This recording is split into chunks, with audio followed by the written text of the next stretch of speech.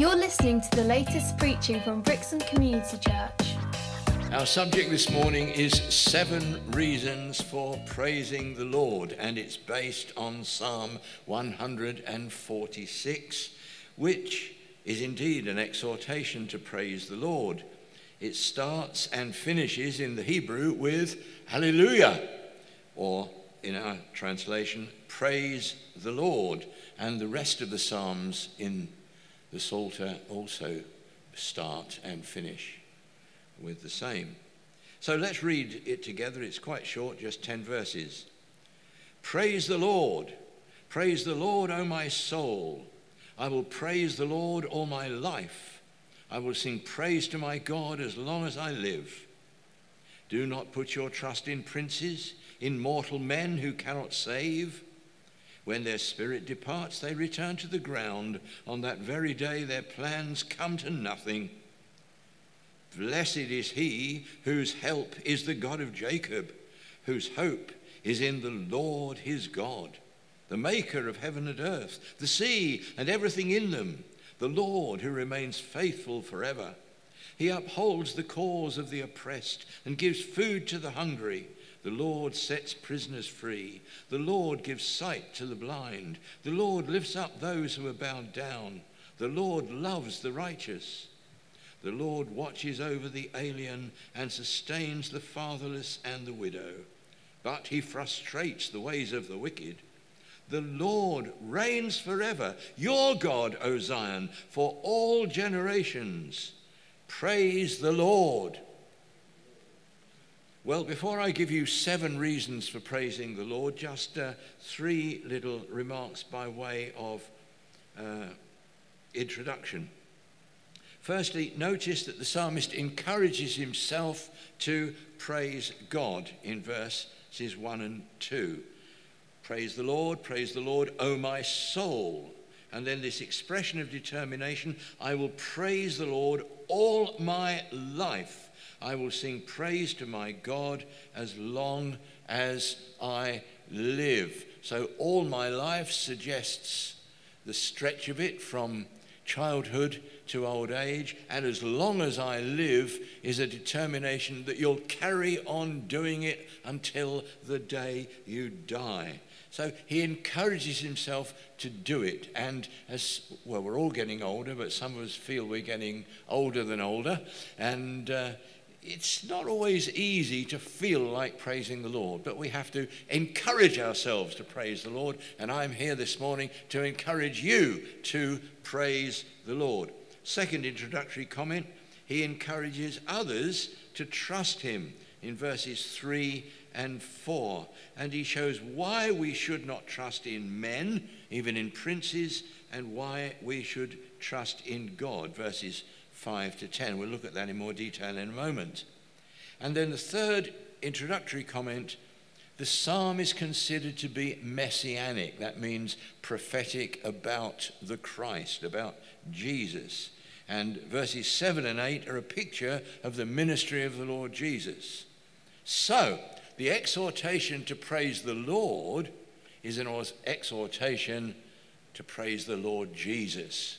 And as Christians, that's what we love to do, isn't it? So much for the introduction. Now let's get into 7 reasons for praising the Lord. And at the end of each reason, I'm going to get you to praise the Lord in a one-liner along with me. So be ready for it. The first reason is that he is our only hope. You'll see that in verse 5. Blessed is he whose help is the God of Jacob, whose hope is in the Lord his God. And before that, he says in verses 3 and 4, do not put your trust in princes, in mortal men who cannot save. Men cannot save. When their spirit departs, they return to the ground. On that very day, their plans come to nothing. Well, just a brief comment on that. Firstly, men, even princes, and I'm inclined to change that in our context and change princes to politicians. Men or women even politicians cannot save. Verse 3. Are we not conscious of that at this present moment in history in the United Kingdom? Whatever your opinions are about the current trend in affairs, Brexit, for it or against it, with or without a deal, I have to tell you, men cannot save. The Bible encourages us to put our trust in God and not in men. I'm glad the peace that's in my heart does not spring from any political persuasion, but from a Christian persuasion that God is in control. Hallelujah. And David, or whoever the psalmist is here, questions their ability, they cannot save, and their continuity. Their spirit departs. They're going to die anyway. And I did a quick count on my fingers this morning as I was thinking about prime ministers. And in my lifetime, we've had no less than 14, or it might be 15 different prime ministers. What does that say about continuity? Now, under the American system, you can only serve 2 terms as president, but in the British system, you can, as Margaret Thatcher claimed she would, go on and on and on. But she didn't. And so we see there is no continuity in leadership. There is no ability to save. By contrast, God has absolute ability, and boy, God has absolute continuity. He is from everlasting to everlasting. He is God. And so the rest of the psalm gives us reasons for hope. God is our only hope. So I'm going to say it, and I want you to say it after me. I praise you this morning, Lord, because you are my only hope. Here we go. I praise you this morning, Lord, because you are my only hope. Hallelujah. Second reason, he is the maker of heaven and earth and sea and everything in them. Now, wherever you live in the country, you are aware of the earth and you are aware of the heavens, the sky, if you like, but you're not always aware of the sea. We are blessed here in Brixham to be aware of the heavens and the earth and the sea. How wonderful. And I was listening to Nicky Gumbel's Through the Bible in 1 Year recently, and at the end of each session, his wife Pippa adds something, and she added recently that whenever she is in the sea, she's glad to remind herself that the Lord made it. Gives her a sense of safety and security. All right. So, what do we read in verses 5 and 6? Blessed is he whose help is the God of Jacob, or Israel. Jacob is another name for Israel, of course. He had his name changed to Israel after he had wrestled with God back in Genesis. Blessed is he whose help is the God of Jacob, whose hope is in the Lord his God, the maker of heaven and earth, the sea and everything in them, the Lord who remains faithful forever. Now, he is not referring to any old God. There were lots of gods in those days, gods with a small g. There are lots of gods today with a small g. In other religions, particularly Hinduism, for example, multiplicities, hundreds and hundreds of different gods, an elephant god, a monkey god, and all kinds of other gods. Oh dear. But he's not referring to some God like that. He's referring specifically to the God of Jacob, the God of Israel. The Bible reveals that there is actually only one God. In the Ten Commandments we are told, thou shalt worship the Lord thy God, him only shalt thou serve. He is the one who revealed himself to Moses as the I am who I am, the eternally self-existent one. He is the one and only God, who is revealed in three persons, Father, Son, and Holy Spirit. And I'm interested to see, as notice here, that he is the maker of everything, that the Bible declares that God, Genesis 1:1, in the beginning God created the heaven and the earth. But we are also told in John 1 and verse 1 and 2 that Jesus created all things. All things were created by him, and without him was not anything made that was made. And of course, we're told in Genesis 1 verse 2 that it was the Spirit of God who was hovering over the waters at creation. So we see that Father, Son, and Holy Spirit are the agents in creation. This is the God whom we worship. This is the God in whom we hope. This is the God whom we praise. And I remind you that the early church quotes this verse 6, in Acts 4:33 onwards, when they were in the face of persecution. Peter and John have been told that they mustn't preach or teach anymore in the name of Jesus. And they said, well, what do you expect us to do? Obey God or obey you? And they went back to their own company and they told them all that had been said to them, and they lifted up their voices to God with one accord, and they prayed. And they said, Lord, you are God who made heaven and earth and sea and everything that is in them. They quote this verse. It's good to remind ourselves when we are facing difficulties that our God is the maker of heaven and earth and sea and everything in them. And that suggests to me what the Bible teaches very clearly elsewhere, that he can do anything. He is all powerful. Hallelujah. And so I praise you this morning, Lord, because you are the maker of heaven and earth and sea and everything in them. I praise you this morning, Lord, because you are the maker of heaven and earth and sea and everything in them. Hallelujah. Third reason for praising the Lord. We're into verse 6 now. We can trust him.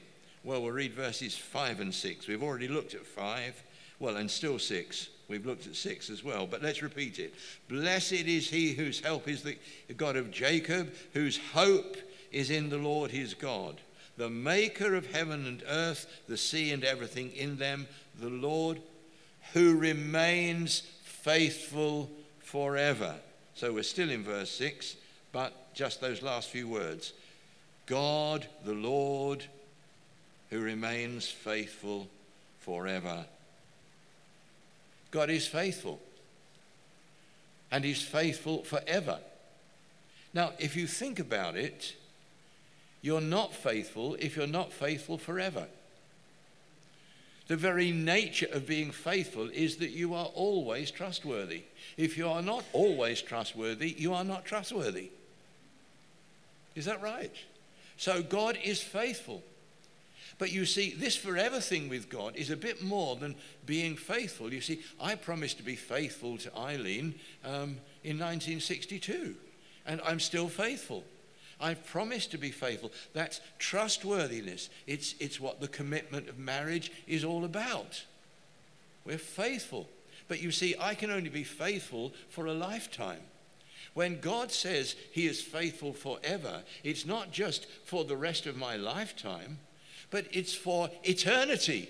He is eternally faithful. He was faithful to Abraham. He was faithful to Isaac. He was faithful to Jacob. He was faithful to Moses. He was faithful to Joshua. He was faithful to the judges. He was faithful to David. He was faithful to the kings. He was faithful to Israel. He's faithful to his church. He was faithful to the apostles. He's faithful to you and to me. 4,000 years after Abraham, he's still being faithful. Hallelujah. You can trust him for the rest of your life. You can trust him for eternity. I praise you this morning, Jesus, because I can trust you forever. Praise you this morning, Jesus, because I can trust you forever. Fourth reason. We praise him because he loves us. And can I just say that this theme of hope with which we started runs all the way through this. So we might have well given this message 7 reasons for hope. Not just 7 reasons for praising the Lord, but 7 reasons for hope. And thank God there is hope. And I have hope because I can trust him. I have hope because he loves me. So we're looking at verses 7 to 9 now. He upholds the cause of the oppressed and gives food to the hungry. The Lord sets prisoners free. The Lord gives sight to the blind. The Lord lifts up those who are bowed down. The Lord loves the righteous. The Lord watches over the alien and sustains the fatherless and the widow.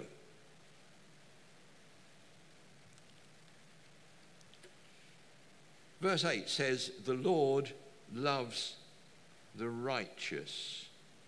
And you might be thinking, well, what about me then? I'm not as righteous as I should be. No, well, that's true. And of course, in the Old Testament, when they talked about the righteous, generally speaking, that had to be a relative term because, in a sense, there is none righteous, no, not one. The Bible said. Even Jesus, when someone called him good, said, why do you call me good? There is none good except one, and that's God, which actually was a claim to deity because Jesus was God, and therefore he was good. It was a bit of a challenge in a way. So in a sense, the word righteous is a relative term, a human way of understanding it.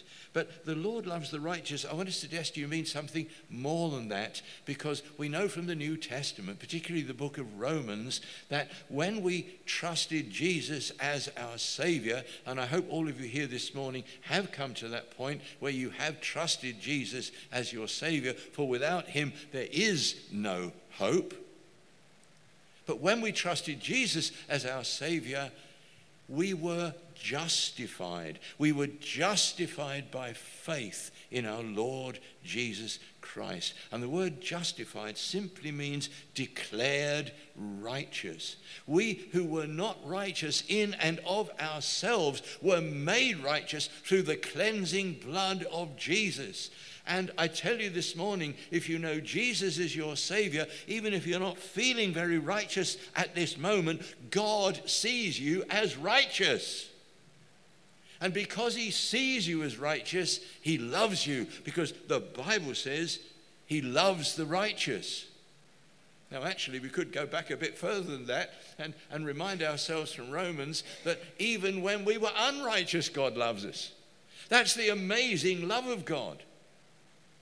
And even if you've never trusted Jesus as your Savior, I declare to you this morning, God loves you. And he wants to see you as righteous. And that's why he sent Jesus to die for you. And that's why he wants you to trust Jesus as your Savior. And when you do, he will see you as righteous and not as the sinner that you know that you are. See, while we were yet sinners, Christ died for the ungodly. So God loves us. He loves the righteous. So look at verses 7 to 9 again, and you see the experiences of love that we can have because God loves us. And we see it primarily in Jesus. This is why I say this psalm is well seen as prophetic of the ministry of the Lord Jesus, a messianic psalm, a psalm about the Messiah. Verse 8 says he gives sight to the blind, the Lord. And will you notice this? If in your translation of the Bible you have the Lord in capital letters, that's an indication that the Hebrew word that's being used there is Yahweh. the unpronounceable name of God, what is sometimes called the tetragrammaton, the 4 letters, because there are no vowels in the Hebrew, the 4 letters which symbolize I am who I am, the eternally self-existent one. It's the Lord, it's Yahweh, it's Jehovah who gives sight to the blind. Just incidentally, another interesting attestation to the fact that Jesus himself is Jehovah. Let the Jehovah's Witnesses listen. Jesus is Jehovah. The Lord Jehovah gives sight to the blind. The Lord Jehovah lifts up those who are bowed down. The Lord loves the righteous. The Lord watches over the alien, sustains the fatherless and the widow. He upholds, verse 7, the cause of the oppressed, gives food to the hungry and sets the prisoners free. It's the Lord who does it. And we see it in Jesus. If God were going to come as a human being, what would you expect him to be like? You'd expect him to be just like this, just like Jesus. And so I just remind you briefly, he upholds the oppressed.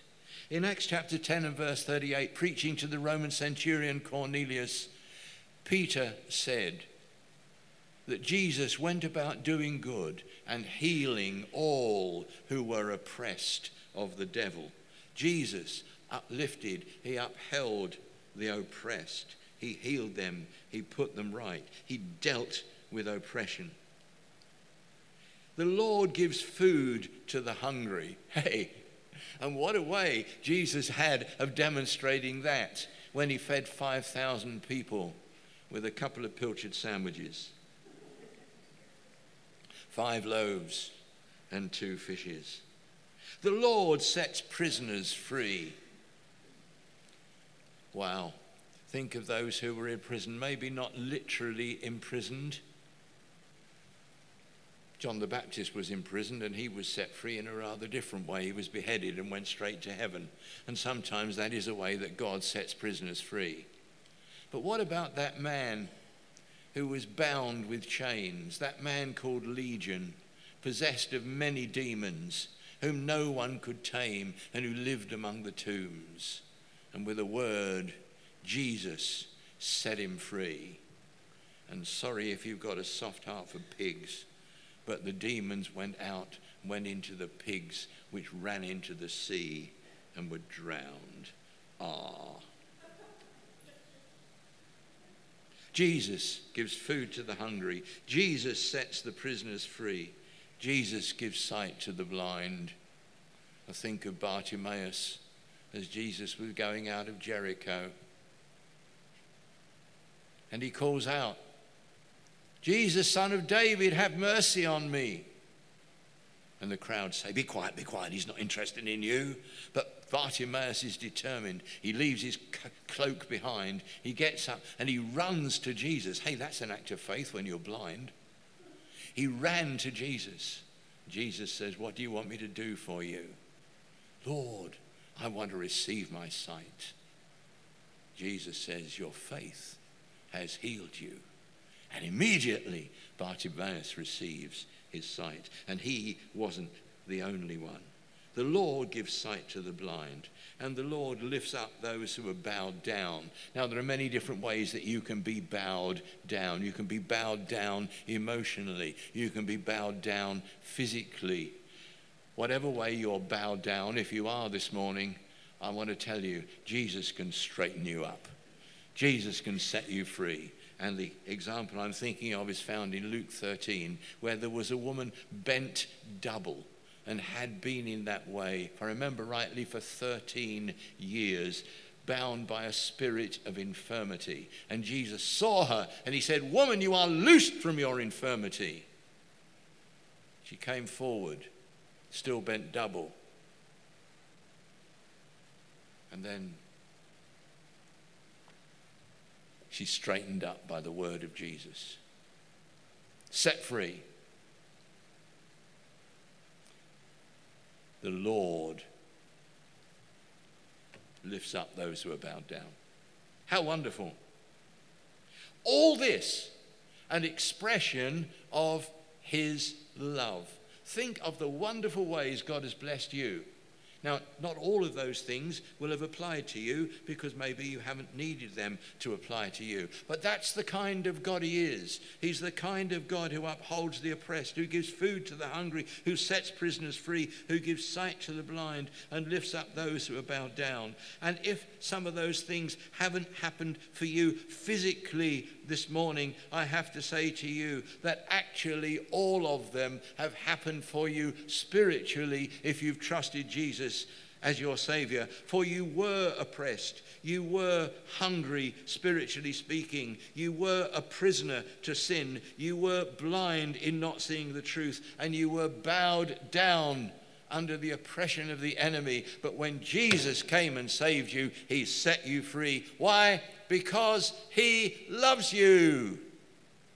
So, fourth reason, I praise you this morning, Lord Jesus, because you love me. This morning, Jesus, because you love me. Yes, fifth reason. Slightly different one here. Verse 9. We praise the Lord because he's opposed to wickedness. The Lord watches over the alien and sustains the fatherless and the widow, but he frustrates the ways of the wicked. I like that. Now, God is opposed to wickedness, and because of that, he frustrates the ways of the wicked. Now, I have to confess, it sometimes doesn't look as though he does, because there's a lot of wickedness going on, and the wicked don't seem to be frustrated as much as we would like to see them frustrated. But that is why, first of all, we have to be opposed to wickedness and take a stand for righteousness. But also we have to remember that ultimately there is justice, because God ultimately is the avenger. God is the one who ultimately puts everything right. So this is a valid reason for praising the Lord, because it offers protection to us. He frustrates the ways of the wicked.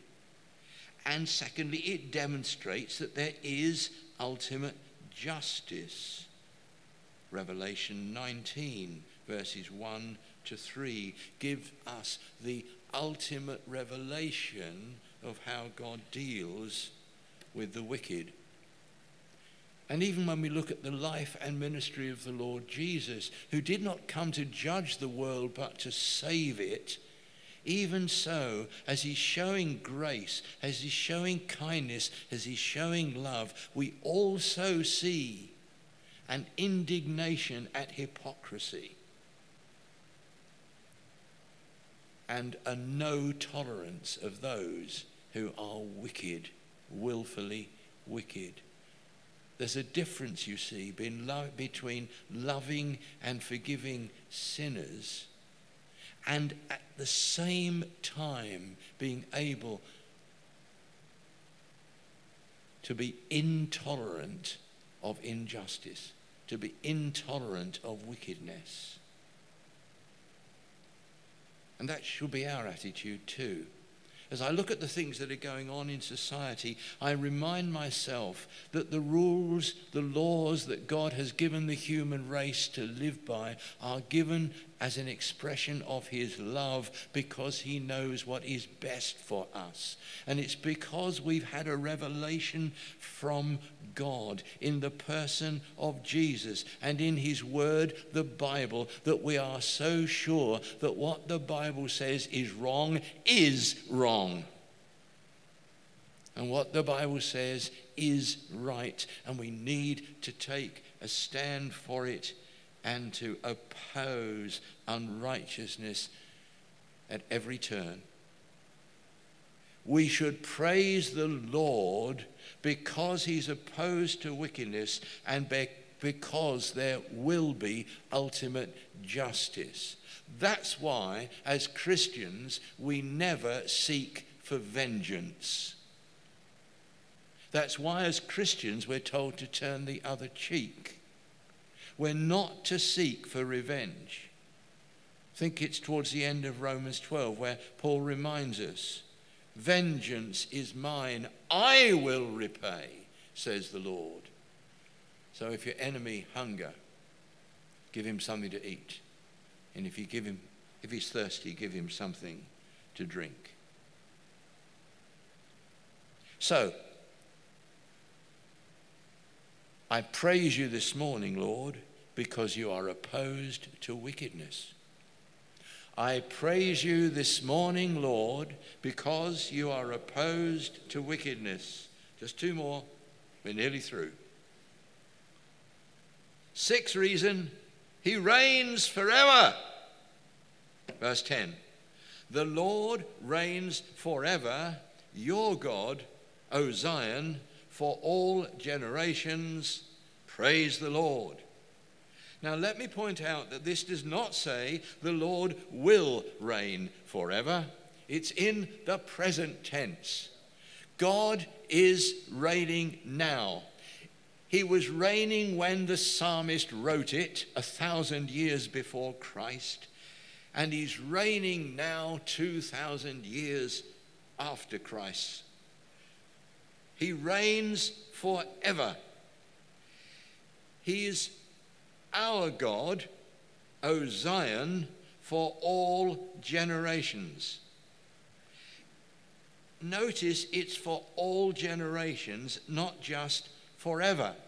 You see, forever suggests, well, it's infinite. And it kind of doesn't root it in time sufficiently for us. But when he says all generations, that means my generation, my children's generation, my grandchildren's generation, my great-grandchildren. I speak by faith, I haven't gotten it yet. My great-grandchildren's generation. For every generation, God is reigning. And you older people, let me encourage you, because some of you are fearing, as I sometimes am inclined to fear, what will happen to our grandchildren the way things are going in this generation? Do you not feel like that when I look back and see how much, and this is not just the good old days kind of syndrome. Really, in many ways, things were better than they are. And things have got worse. And we have just cause, humanly speaking, to fear for the next generation. And I'm not just talking about global warming.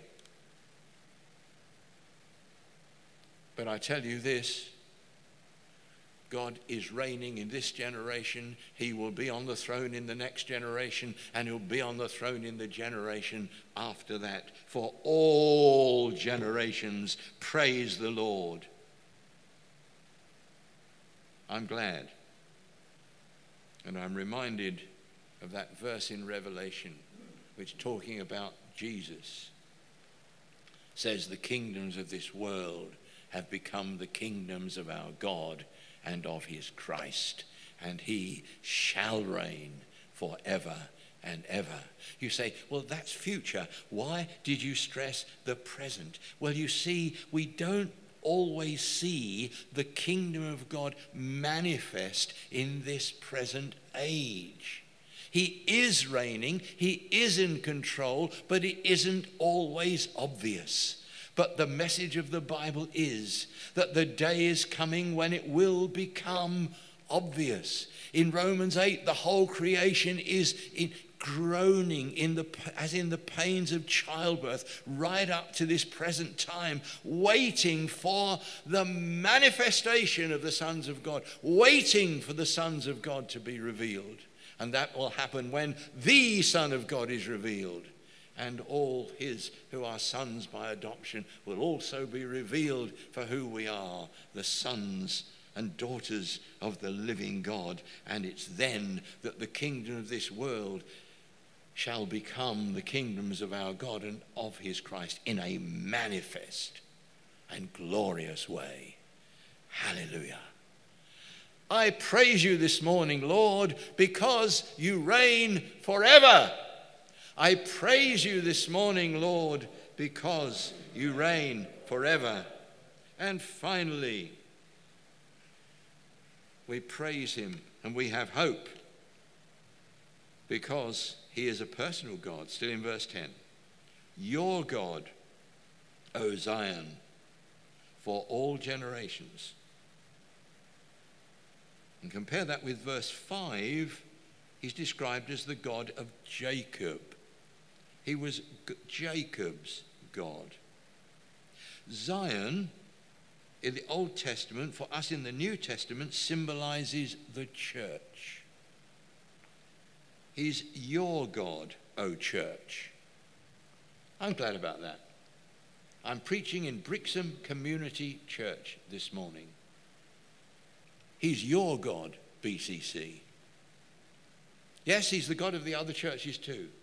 But he's your God. He's the God of this church, of this Zion, if you like. He's in charge. He's reigning. He loves us. We can trust him. He's our God. Don't despair. God has plans. God has purposes for this church. This church is going places in the right sense. He's the God of the church. But, thank God, he's a personal God. He's the God of Jacob. He's my God. He's your God. Every single one of you. This God is your God. I praise you this morning, Lord, because you are my God. I praise you this morning, Lord, because you are my God. Are you sure he's your God? You can be sure. If you've never trusted Jesus as Savior, just ask him into your heart. Ask him to forgive you your sins. And he will become your God forever and ever. So finally, we're going to do them all now. All 7 reasons. Okay? Lord, I praise you this morning because you are my only hope. You are the maker of heaven and earth. You are faithful and I can trust you. You love me. You are opposed to wickedness. You reign forever. And you are mine. God bless you. Thanks for listening. For more information, visit brixham.church.